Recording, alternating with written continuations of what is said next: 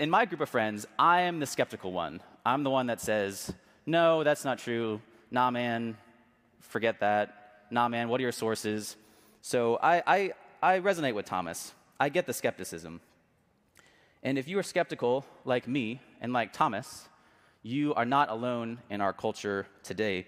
A recent study by the American Bible Society, which was published in 2022, found that nearly 40% of Gen Z, which would include non-Christians and Christians, believes that Jesus was human and that he sinned. I don't need to quote a ton of numbers at you. You can probably just look around your own life and look around our own society and see that the belief that Jesus is God is waning.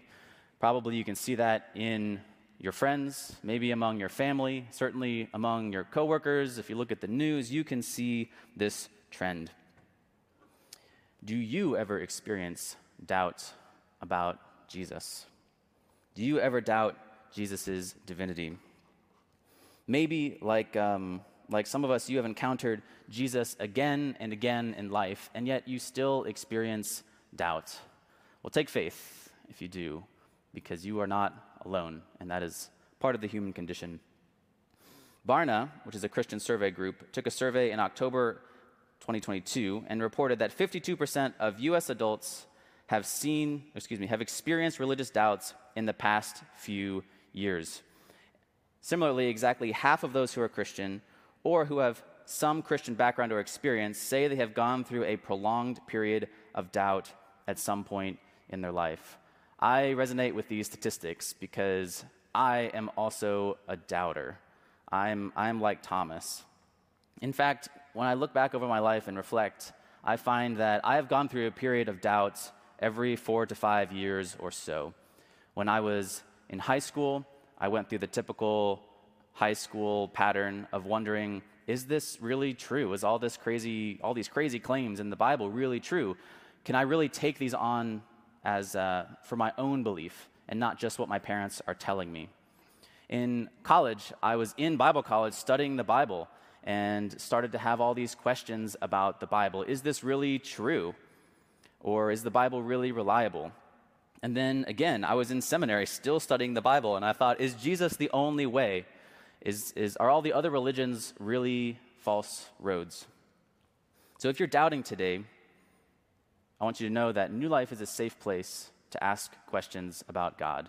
It's a safe place to raise your questions, to show your doubt, and I believe that you will find the answers you're looking for. We want to hear your questions here. We want to have these faith conversations. One thing you can do if you're having some of these doubts or if you've experienced this before is go to the Take 5 banner in the back after the service, and someone there will be happy to talk to you and direct you to some more resources. Let's continue. Verse 26. It says, a week later, his disciples were in the house again, and Thomas was with them. Notice here these first 3 words, a week later. 1 week later, Thomas was in doubt for 1 week. Can you imagine what Thomas's week of doubting must have felt like? He probably felt a lot of fear. What if he really believed that Jesus rose from the dead? What if he really believed that Jesus was God? What does that mean for my life? How do I have to change the way that I'm living if that were true? He probably had fear if he didn't believe. If he didn't believe, then all of his other friends are believing. The thing that he's invested in for 3 years with Jesus might not be true. So what does that mean? Can you imagine the identity struggles that he must have been going through? Who am I? Which group do I identify with? He was probably experiencing quite a bit of confusion and fear. Many of you don't have to imagine these emotions and doubts because you are experiencing it right now. Perhaps you are experiencing a pain in life and wondering how God could allow such a thing. Perhaps you are questioning your sexuality and wondering how God could possibly call you to live a heterosexual lifestyle.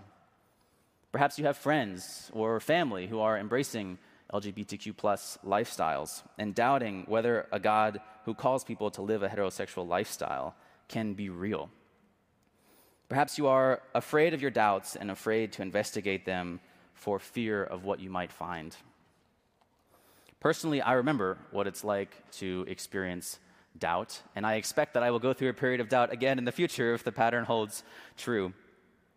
I remember the fear of the future, the fear of the questions, the fear of investigating for fear of what I might find one way or the other, the confusion about what is true, the questioning of identity, and even the anger at towards those around me. So it's important to note here what Thomas did in his doubting. Notice this. The text says, his disciples were in the house again, and Thomas was with them. Thomas kept meeting with the disciples. He kept assembling with them. He pursued God. He kept doing the religious things, right? He kept putting himself in a position where Jesus could encounter him. He was open to the truth. So if you are experiencing doubts this morning, I encourage you to do the same thing that Thomas did. Keep coming to church.